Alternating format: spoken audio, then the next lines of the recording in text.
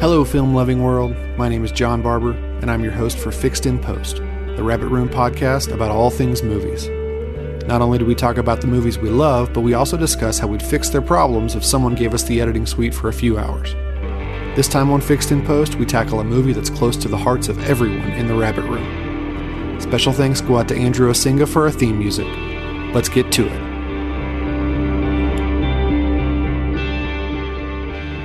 All right, everybody. Welcome to Fixed in Post, the Rabbit Room podcast about all things movies. I'm joined, as usual, by the executive director of the Rabbit Room, Pete Peterson. Say hi, Pete. Hello, hello. If you know anything about the Rabbit Room, you know that we're big fans of a guy named J.R.R. Tolkien. He's written some of our favorite stories. We talk about him all the time, and in fact... He's okay. Yeah, he's all right, I guess. Our very name, the Rabbit Room, comes from the place where Tolkien hatched some of those stories. So when we found out that a biopic of Tolkien was coming out, we wanted to make sure and go see that. And so we're going to talk about the film Tolkien today. And by the way, before we get into that, I think, according to the film, I'm pronouncing his name wrong. Is that right, Pete? Tolkien. Tolkien. Right. So I will try and probably fail to say it. Tolkien the rest of the episode. But before we get to Tolkien, I wanted to just introduce a new segment on Fixed in Post where we just take a moment to talk about the things that we're watching currently. Maybe it's a good TV show or some films that we've been watching. So what about you, Pete? What have you been watching lately that's really good? Man, I am hook, line, and sinker into Chernobyl. It's a new HBO miniseries about the nuclear catastrophe at Chernobyl. It was one of those things where, it's kind of part of the public consciousness. I know that it happened. I was in middle or high school when it happened. So it's not, ancient history, and it's something that's certainly on my radar, but I had no idea what really happened. And so this miniseries is just incredibly well done. I've even, when an episode gets over, I go to Wikipedia and look up the facts, and everything has been totally factual so far. So, it's not bringing a whole lot of Hollywood fantasy to what happened. It's very grounded on, the details, and it is absolutely terrifying. And just to give you a little example of what I mean, I had no idea that, and I'm not spoiling anything, this is revealed in the show, but there's a point where we learn that if the scientists can't figure out how to solve a certain problem within 48 hours, then there will be a new explosion that will contaminate most of Europe and render it uninhabitable, maybe for 20,000 years. And if that's not terrifying, I don't know what is. And the whole show is just kind of about this slow realization that mankind just a few years ago literally broke a piece of the world that we can't use anymore. And it's just staggeringly effective. Yeah, I'm watching Chernobyl as well, and it's really sobering to see the stakes that are in play with this real life event. The world could have gone a very, very different way. Yeah. And history could have taken a much bigger turn. Fortunately, we kind of know what happens. We didn't all die in a uranium haze or whatever, which is good. But this unfolds like the best possible suspense film. Oh yeah. And the acting is so first rate, and the direction is wonderful, and it's difficult to watch, not for adult content reasons, but it's just so harrowing. Yeah, my wife made a great point when we were watching it. It's so like a horror film sometimes. Yep. And the monster is radiation, and it's this thing that nobody can see, and it's after them, and it's killing them, and you're like, no, don't open that door, or don't look at that. Yeah. And people are doing it anyway, and it's horrifying to watch because you have the information that they don't. And it's just like this monster that haunts every corner of the film. And it's a masterpiece so far. I can't wait to see the rest of it. Yeah, I think we're only about 3 episodes in, so there's still a ways to go on it, but it's great so far. Yeah, it's still coming out week to week. So tonight is the 3rd episode, and I can't wait. Yeah. Anything else you've been watching lately, Pete? Not a lot. I've been writing lately, not watching. So it's mainly Chernobyl, and I just finished with the big series that there was a finale of last night, and that's over and moving on, and yeah. Okay. I don't know what's next. I've been working my way through, BBC did a list of the top 100 films of the 2000s, and I've kind of been working my way through that. which is a lot of fun. And I just recently watched Paul Thomas Anderson's The Master. Oh, I haven't seen that one. Which is, in typical Paul Thomas Anderson fashion, is a masterpiece. I can't wait. Philip Seymour Hoffman and Joaquin Phoenix and Amy Adams, and it's really great. So check that out. That's on Netflix. And I also caught the Criterion version of Terrence Davies' The Long Day Closes. Never heard of it. Yeah, it's wonderful. It's kind of a transcendental, dream sequency coming of age story about a kid growing up in Liverpool in the 40s or so, and it's really good. So that's worth your time too. Check that out. I had a lot of fun with it, and one of my big revelations this year is that my local library has so many great films. Yeah, and they're completely free, and you can put holds on them and go get them anytime you want. It's like the best blockbuster in the world. Yeah, but Netflix. Yeah, but Netflix doesn't have good stuff. That's true. It's got great original stuff, but it doesn't have great films. Yeah. But at my library, I can get Blu-ray Criterion editions of all of these phenomenal movies, and all ones that I've missed. So it's been really good for me to go back and check that out. So that BBC Top 100 list is pretty interesting. That reminds me, I have one more thing. I just finished watching the Masterpiece new adaptation of Les Mis miniseries. Oh, did you? I haven't watched it. I've never seen a version of Les Mis that I was satisfied by, and that remains true. I will, however, say that the first 3 episodes are excellent, and the acting is good throughout. The production's good throughout. It's just that in the second half of the story, I feel like they just kind of lose a handle on some things, and it gets kind of frustrating. It's definitely worth watching. Lily Collins is in it as Fantine, who we're about to talk about. She's in Tolkien, and Dominic West plays Valjean, who I was initially really skeptical about, but he is amazing. So definitely worth watching if you're a fan of Les Mis. But just be aware that I think we're still in search of that great adaptation that's not yet happened. Okay, with that out of the way, let's get to Tolkien. I'm keen on Tolkien. What's the poetic foot that is double stressed? Spondy. A spondy. So Tolkien, we're calling it a spondy. I'm fine with that. Tell me, is probably going to write us and tell us how wrong we are. I'm sure. Okay. Bring it on. It's fine. I got my English degree, 25 years ago, so I'm sure I've forgotten some stuff. So Tolkien, what'd you think, Pete? Well, I'm excited about this conversation because we haven't talked about it, and I don't know what you think. I will say that I went into the film with low expectations. Like I didn't have a lot riding on it. I kind of didn't even really care if it was good or bad. Like I hoped it would be good, but I liked the trailer, and I thought, I'm just going to give this a fair shake. I think I tweeted when I first came out of the theater that it was about all the right things.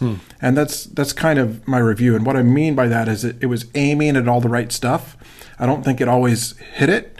And I know the script is shaky. Like there's some fundamental problems with the film in a lot of ways. But what I really enjoyed about it was it was trying to be about the things that I really cared about. And so in the end, I was able to forgive it for some of its flaws because it's a beautiful film. It's well acted. And it's got, what's the old saying about a great film or a good film has like 3 great scenes and no bad ones. I think this film probably has 2 or 3 great scenes and a few bad ones. But those few great scenes were definitely enough to save it for me. Yeah, like I'm on board with that. And now I went into this thing. This is where you might want to revoke my Rabbit Room credentials. I don't really know that much about Tolkien's life. I don't either. I've never read a biography, so I didn't have any kind of expectations about what should be covered and what shouldn't be covered. Yeah, which is good, I think, because I also don't know what they got wrong. And I think it does a good job of doing what I feel like a biopic should, and it drives me to want to learn more about its subject. Right. I kind of loved this movie. I saw it with my 12-year-old son, so he and I saw it together, and we had a kind of a similar experience with it, which is we were both just enchanted by it. Like you said, it's about the right thing, so it feels like it's on one hand it's got this like. So what are the right things? We should probably talk about that. So on one hand, you've got the sort of Dead Poet Society, group of young men who are in search of great art, and so they're spurring each other on to these great works of creation, whether it's music or poetry or literature or whatever. Can I say something about that? Please. I don't want to derail your train of thought. No, go ahead. Well, so you're right. There are some definite similarities there. The difference, though, is in Dead Poet Society, these kids and their fascination with art and poetry and all this was kind of a form of rebellion. And what I love is that in Tolkien, it's not about rebellion. It's about embracing the idea that these beautiful things that we create can change the world.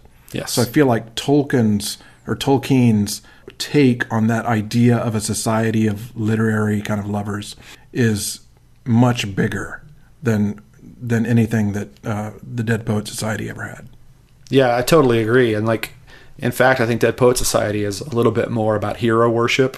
So it's about they just want to impress Robin Williams' character, and in this, it's just the four guys. Yeah, and they're enchanted by art. Yes, and they also, and I think we'll get to this point a little bit later, but they also love each other. Yeah. Which is, I think, the really defining thing for me for this movie. So when it comes to being about, what is this movie about, or what are the right things it's about? One of the things it's about is love. And that manifests in a number of different ways in the film. Yeah. There's romantic love, obviously, between Tolkien and Lily Collins' character. Lily Collins, by the way, is a magical fairy creature. Yep. I don't know where they have found this woman, but she's amazing. Yeah, she's just great. She's delightful and smart and funny, and she hits all the right notes. And I thought Nicholas Hoult, who plays Tolkien, I thought he did as well. Yeah, fantastic. So you were talking about it's about love in different forms. Some of those being the love between fellows. I don't mean just men, but I mean people who are companions. But it's also about, romantic love. And one of my very favorite things about the film is that, my wife actually pointed this out, I'll give her credit, is that in a lot of romance in film, you end up with a relationship that's only built on the fact that two people are attracted to one another, or they kind of just like each other. Mm-hmm. Whereas in this, their romance and their relationship is built on much deeper stuff. It's built on their love of things and how they interact, and the fact that they share this beloved art between them. And so then when it gets to this moment in the movie when Tolkien, I'm never going to get that right, when he's declaring his love to the Edith character, he lists all these qualities that he loves about her, yep. And he never says she's beautiful. Yeah. It's all about you're smart, you're creative, you're passionate. It's all these things, and I was so delighted by it that their romance was built on these meaty foundations, and it was just beautiful. And it's something we see so rarely in film these days. That relationship plays out in another interesting way because he's got his three friends in this society, and when he tries to bring Edith into that group, the really interesting thing is he doesn't see it coming, but he finds himself jealous of the affection or the attention that she's getting from the other guys, and so he whisks her out of it. And so Tolkien in the film is trying to hold in tension his romantic love and his friendship love. And that's one of the things I didn't like about the film. Okay, talk about that. Not necessarily that, the way you just described it. Yeah. But I was frustrated by the fact that after that scene, there's a great scene between Tolkien and Edith in which she talks about how she longs for that sort of fellowship. Yep. But because she's a woman in another time, the expectations of a woman are that she stay at home and knit and sew and play piano and all this kind of stuff, and she doesn't have access to this kind of artistic, intellectual life that Tolkien has access to. And then that never goes anywhere. And because when that scene happened, I was like, yes, show me how this is going to be developed. Yeah. And then it just kind of never did, and I was really frustrated by that. And that's one of my general criticisms of the film, is I feel like while it was about all the right things, it never could decide which one of them it wanted to be most about. Yeah. And therefore, it was only kind of about a lot of things, which was frustrating. Yeah. Now I will say that in that case, and what you're talking about, it's entirely possible that they were hamstrung a little bit by history. Right. Okay, but what I read from it is that even though she was not permitted in the TCBS society that they had, that I was reading that as Tolkien kind of saying, well, I can give her that in our relationship, so that they would be, intellectual equals, right. And that even though he couldn't take her into, Oxford maybe, that in their own relationship they could have that vibrant relationship, and that never played out. So it was just Correct. like we got this one little glimpse of this vibrant woman that Edith was, and then we didn't see it anymore. And I didn't. Well, that's not true. We do see it a little bit, but it wasn't developed in a way that satisfied me. You could probably make the case that his relationship with Edith is the second most important relationship that Tolkien has in the film, and my favorite scene in the movie. My favorite scene in the movie. It's interesting that you bring up the one where he's telling Edith everything he loves about her, because my favorite scene in the movie is at the end. And, once again, normal rules here. We're going to spoil some stuff. My favorite scene is when Tolkien is telling Jeffrey's mother how much he loved her son and why he loved him. And he starts to talk about how talented he was and how intelligent he was. And that was the scene that brought tears to my eyes, because that is a thing that does not happen in modern cinema, where two men can love each other right in a platonic friendship, incredibly healthy, wonderful way like that. Yeah. And I think like one of the themes of the film was the idea that something is not beautiful simply because it's pretty. Right. A thing is beautiful because it means something, right? And so, that's true in the context of Tolkien's friendship with his friends. Like, it wasn't merely fun, or it wasn't merely just beautiful or whatever. It was because it had this deep meaning that developed around the relationship. And he felt the same way about his wife. Like, what was beautiful about her was not her prettiness. What was beautiful about her was her entire being. And then, they have that great conversation about language, where Tolkien is expressing that he thinks, the most beautiful words in the language are cellar door. Mm-hmm. And he says it again, it's cellar door, cellar door. If you say it with a British accent, it's even better. Cellar door, cellar door. So anyway, but Edith points out to him, like, that's nice that you think that that's pretty, but it doesn't mean anything. It has to mean something. And so I love the fact that the overarching theme of the movie is Tolkien's kind of gradual realization that all these stories and poems that he loves, because they're full of, knights and dragons and all this, they're just kind of pretty until they mean something. And it's his process of going through the war and grief and love and all this stuff that finally infuses those stories with a meaning. And that's where the true beauty of his work comes from. But I don't feel like they tied all those things together. I feel like those beautiful strands were hanging out there, and I was waiting for a moment in the film when all that could be tied together in a way that just landed. And I was frustrated when it really didn't quite. And, in a similar way, there's a scene near the end after we see the Battle of the Somme, and Tolkien goes over the top and he stands in the kind of no man's land, and you see this Sauron-like figure loom up before him. And it's kind of like, you get the sense in the film that it's this sort of cathartic image when he's learned something. Yeah. But I can't articulate what he learned in that moment. And I feel like that moment should have been like a summation of something in which he has this epiphany.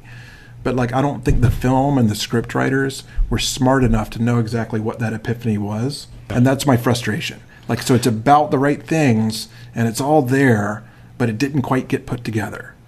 Yeah, I know what you're saying. It seemed like they were trying to convey this idea of the world inside Tolkien's head, this fantastical fantasy world, and reality kind of crossing over. And him, now in that particular scene, he's in kind of a fever dream, nothing is making logical sense anyway kind of moment. But so they were trying to say, this is where some of this inspiration comes from. This is where these creations come from. It's not a dragon, it's a guy. It's this person on a horse, and somehow he's translated these things. I don't know if I agree with that. The way I read that was that, he's already got all these images and stuff in his head. He's a person who's driven by stories and images and things that he loves. And so when he's in the war, like, his imagination is so active that, it's kind of the way that he sees the world. So he doesn't merely see a flamethrower. He sees the flamethrower and the dragon. And it's kind of like, I think partly maybe that's because this is the way I see the world as a writer, as a storyteller. Like, my imagination is turned on all the time. And so, when I'm in, an amazing situation or an amazing environment, it's not merely itself. It's itself plus everything I have loved, and that's what I got out of those films. So I feel like it's a little inaccurate and I'm not sure this is what you were saying, but I've heard some reviewers say things like, they're just telling us that this is where he got the idea for a dragon. And I'm like, no, the idea for a dragon was already there. Yes. Right? No, I'm with you on that. That's not what I was trying to say. Okay. I guess what I was trying to say was that it felt like what they were trying to convey was this idea that in his imagination, both of these planes of existence kind of occur at the same time, and they were bleeding over into each other. Maybe just like a visual example of what you're talking about. Right. Yeah. Okay. And I wish, like, but that was all. And here's the problem, though. That's all it was. Right. Like that idea was never connected with the other themes and motifs in the story to mean anything deeper than that, and that's what frustrated me. Yeah, and you see it, they show it throughout the film. You see it first in the spinning lamp where the dragons are on the wall, and you see the ideas all throughout the movie, but it's in that scene that it's the most dramatic. And I kind of was wishing that they would have really committed to it in kind of a really tangible, like Terry Gilliam fantastic kind of way. Yeah. Like, let's make a stinking fire breathing dragon and put it out there, and budgets and all that, I guess. Right. But and that, to be honest, that could have really easily have come across cheesy or 100%. Campy. Yeah. Totally. It just felt like it was somewhere in the middle. It wasn't committed either way. Yeah. But for me, and we'll get to the fixed in post part of this a second, what we would change. But for me, the two love relationships in particular just worked so well that all of that other stuff is interesting, but like it's noise for me. And go ahead. Well, I don't know. Do we want to move into the fixing it part? Sure. Because part of what Edith. The relationship with Edith totally worked to me. Yeah. And I loved the relationship he had with his, fellows at school. But I think this is, again, a flaw of the filmmaker and the script. If you'll remember, when he's running around in the trenches looking for this guy, and then they go over the top, and there's some moment that occurs when we recognize that this person is dead. And there's a shot of that young man in uniform standing in the Somme, just kind of looking at the screen. Yeah. I'm willing to bet that shot wasn't in the original cut of the movie. Because until that shot, I had no idea who he was looking for. Yes. Because the editing and the way that the script is built, like the three friends were kind of interchangeable to me.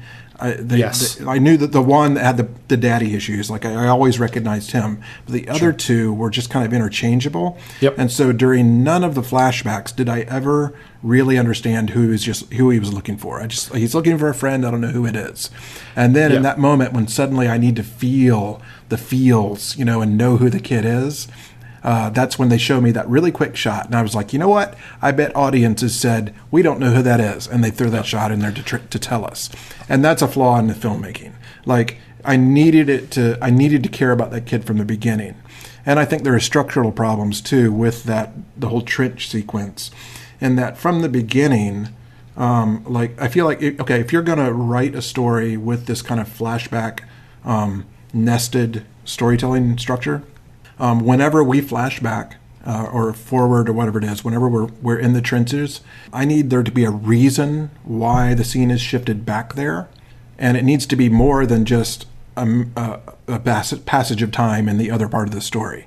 So, like, whenever we go back to the trenches, I need new information revealed. I need the character to develop, these things to happen, so that I feel that there's a good, compelling reason why my attention is shifted. And the result was, because it wasn't doing that, is that every time we went back to the trenches, I lost the thread of how things were developing in the other story. And I felt like they were interruptions. So they were lessening the tension of the story rather than increasing the tension of the story.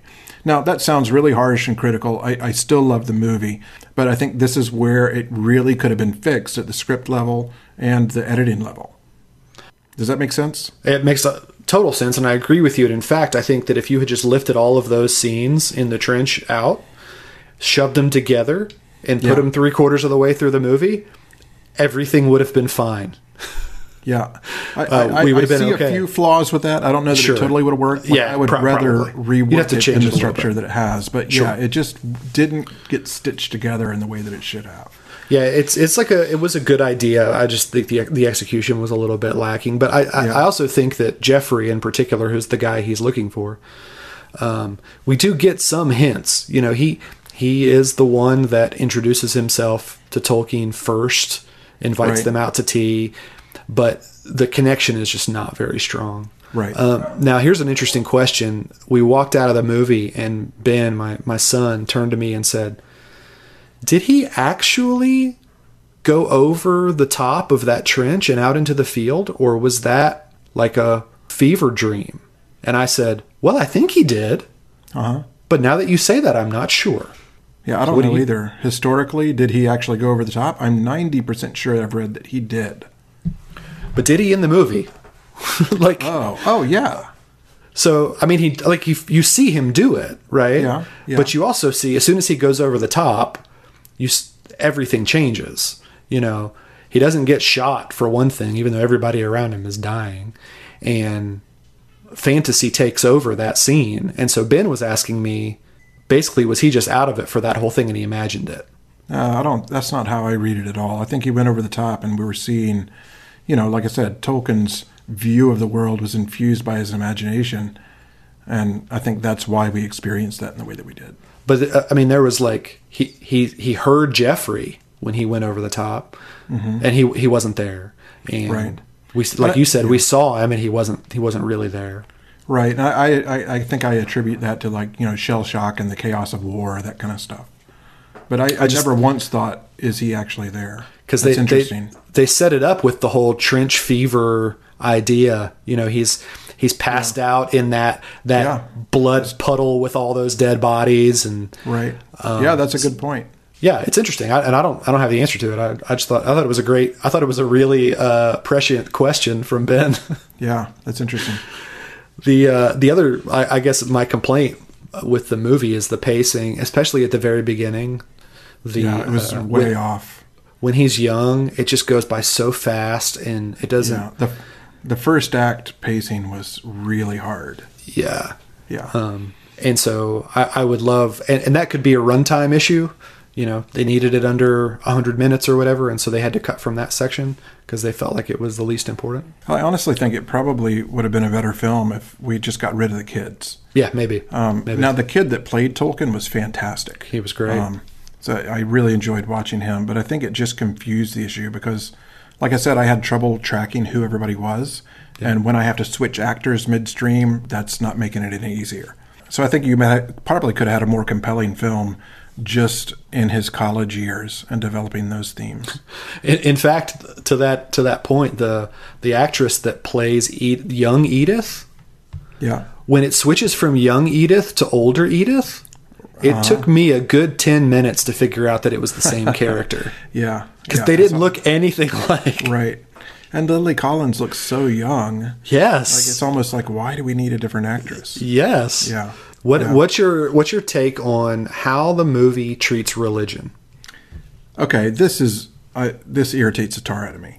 I see a lot of people out there complaining and fuming that the movie has whitewashed or eliminated Tolkien's faith or this, that, or the other thing, claiming that the film or Hollywood has an agenda, and that agenda is to get rid of Christianity. And I'm just like, what are you people talking about? Yep. Like, one, the way that his faith is worked into the film is wonderfully subtle. Like, could there have been more? Sure. Yeah. But, like, that's not what the movie is about. And two, it's not that Hollywood has an agenda. It's that you people have an agenda that you aren't seeing put forward. Right. Like, the way that his faith is handled is not downplayed and it's not upplayed. It's there where it needs to be there for the story that it's telling. And I thought it was wonderful. I mean, it didn't shy away from things. And there are some serious, like in that kind of fever dream moment on the Battle of the Somme, like there's an amazing image of a crucifix out on the battlefield. Yes. Like, I don't mean a cross. I mean a crucifix with a bloody Christ on it that is unmissable. And like, that's a clear nod to his faith and how he's interpreting all of this, in the context of this suffering. And I just don't think it's fair at all for people to say that the movie has shortchanged that aspect of him. Yeah, I'm with you. And in fact, the priest figure, Father Francis, who's kind of Tolkien's mentor and guardian, there's some pushback about his character saying that he doesn't represent the faith well, and he's not a strong enough Christian or whatever. And I think it's a bunch of hooey. And in fact, he's not there to represent the faith. He's not. And like the moment, one of the things I love about the movie is the moment where Tolkien has just failed his entrance exam into Oxford because he's so enthralled with Edith.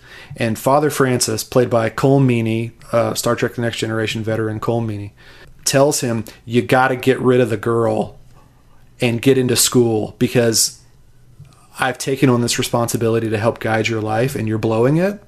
Yeah. The crazy thing about that is he's absolutely right. Yeah. He's 100% right, and the movie bears it out.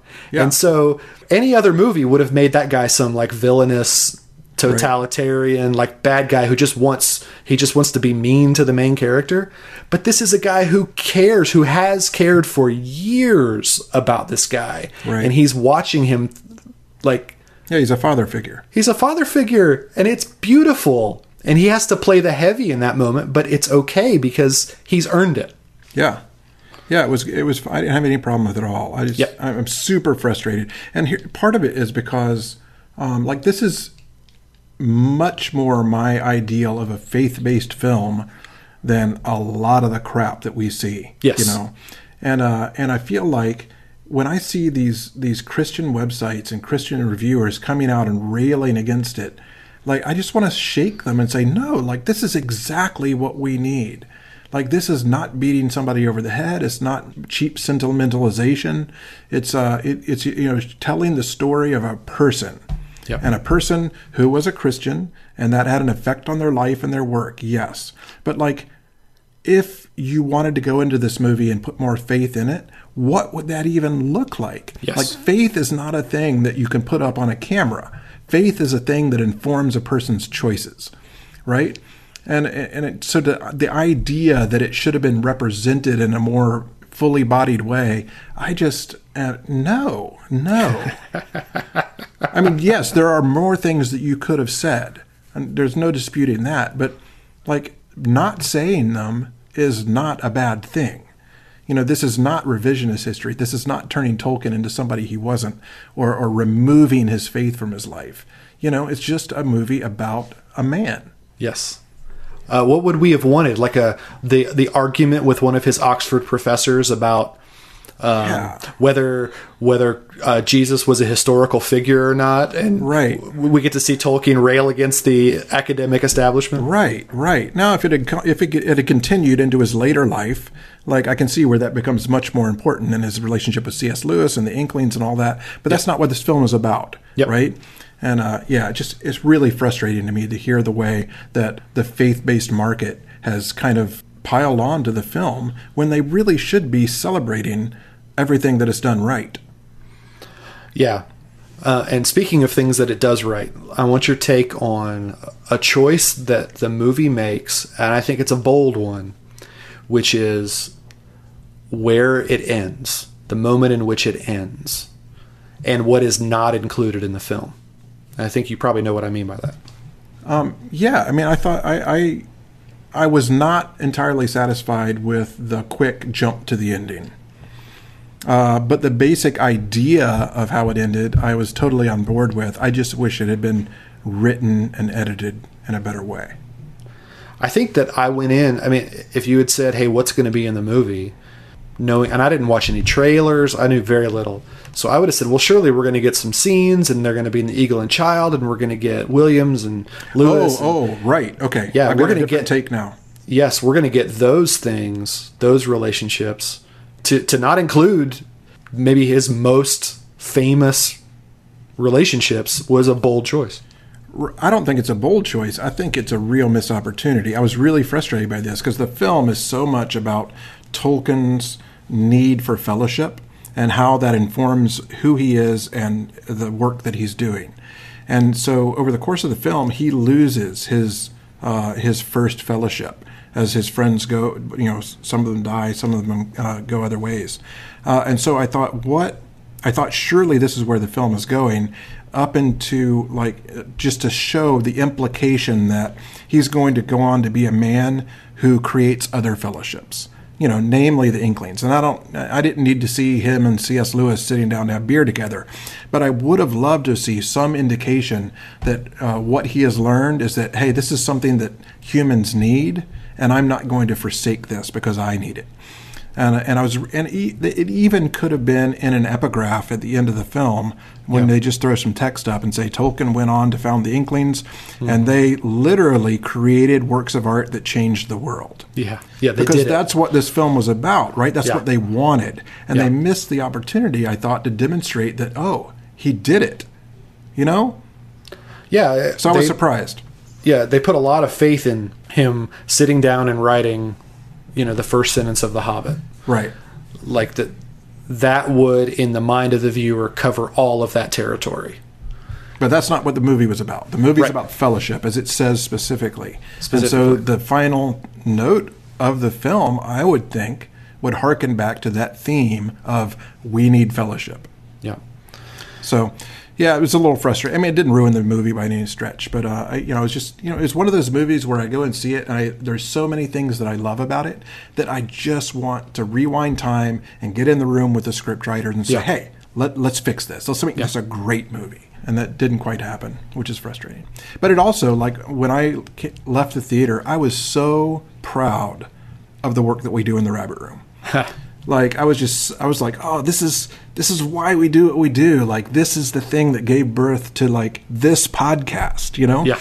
The relationships depicted in that movie are you and I talking right now, right here today, are a direct result of that. And that is amazing. Yeah. Yeah. I had the thought, those early scenes of the TCBS sitting around the tea shop and, discussing art and poetry and music and all those things. And I was like, if those guys could be picked up and dropped into a hutch-moot and see, this is the realization of that. This is people from all over the world coming together to do the exact same thing you guys are doing. I think they would think it was pretty cool. Yeah, for sure.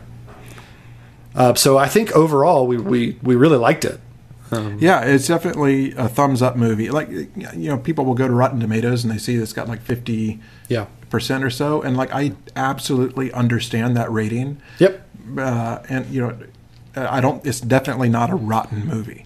It's a movie that's striving to be excellent and doesn't quite get there. But man, it's got noble intentions, and like I said, it's about all the right things. Yeah. So. Yeah. It doesn't quite get to excellent, but it definitely has some excellent moments. Absolutely. The scene at dinner between he and Edith is a masterful scene.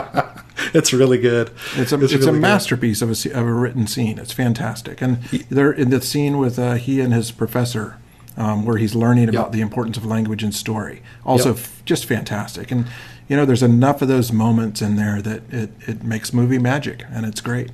Yeah, and then the other thing I'll say about it is that this is a great movie to watch with your whole family. Yeah. I don't know. I mean, some of the war scenes might be a tiny bit intense, but certainly, network TV is way worse. And so, like I said, I saw it with my 12-year-old, and he was the perfect age for this. So it's a rare film that we can find that covers all of these things, does it really well, and it's a thing that you can sit and watch with your whole family. So I would recommend it for that reason, definitely. Absolutely, yeah. So one more thing before we're done. Yep. I just realized, you asked me before, like, what we're watching now. Mm-hmm. And just the other day, we watched They Shall Not Grow Old. Oh, I haven't seen it yet. It's a documentary put together by Peter Jackson. Yeah. And I watched it specifically because I had just seen Tolkien, and this is about World War I and the experiences of soldiers there. And highly recommend it. The whole thing is told in the words and voices of the people who are there. So it's 100% every word you hear is somebody's actual memory. Wow. And it's all original footage from World War I that in a very dramatic way, they not only colorize it, but even more amazingly, they show it at the proper frame rate. Oh, wow. So, you know, when you usually see old black and white, it's kind of like sped up. Mm-hmm. And that's because those films were made at a different frame rate than we project now. So the film is not only colorized, but slowed down so that it looks real. And you suddenly are like kind of like ushered into the reality of what World War I looks like. And through these people's recollections, it takes you through what those men went through. And it's funny, and it's heart wrenching and terrifying, and just kind of an amazing piece of filmmaking. And so it's a really great companion piece to watching the Tolkien film, because you can kind of watch the Tolkien film and get the fantasy kind of artistic story that includes World War I, and then you can go see this, which will really reveal the horror that Tolkien really lived through. And it's great. Cool. Highly recommended. Great. I'll have to check that one out. I haven't seen it. Anything else, Pete? That's it. That's all I got. Go see the movie. Good. Yep, go see the movie before it leaves theaters. Go see it. Thanks a lot, Pete, and we'll see y'all next time. See ya. That's a wrap on this episode of Fixed in Post, the Rabbit Room podcast about movies. Thanks to Pete Peterson and Andrew Osinga for our theme music. We'll see you next time.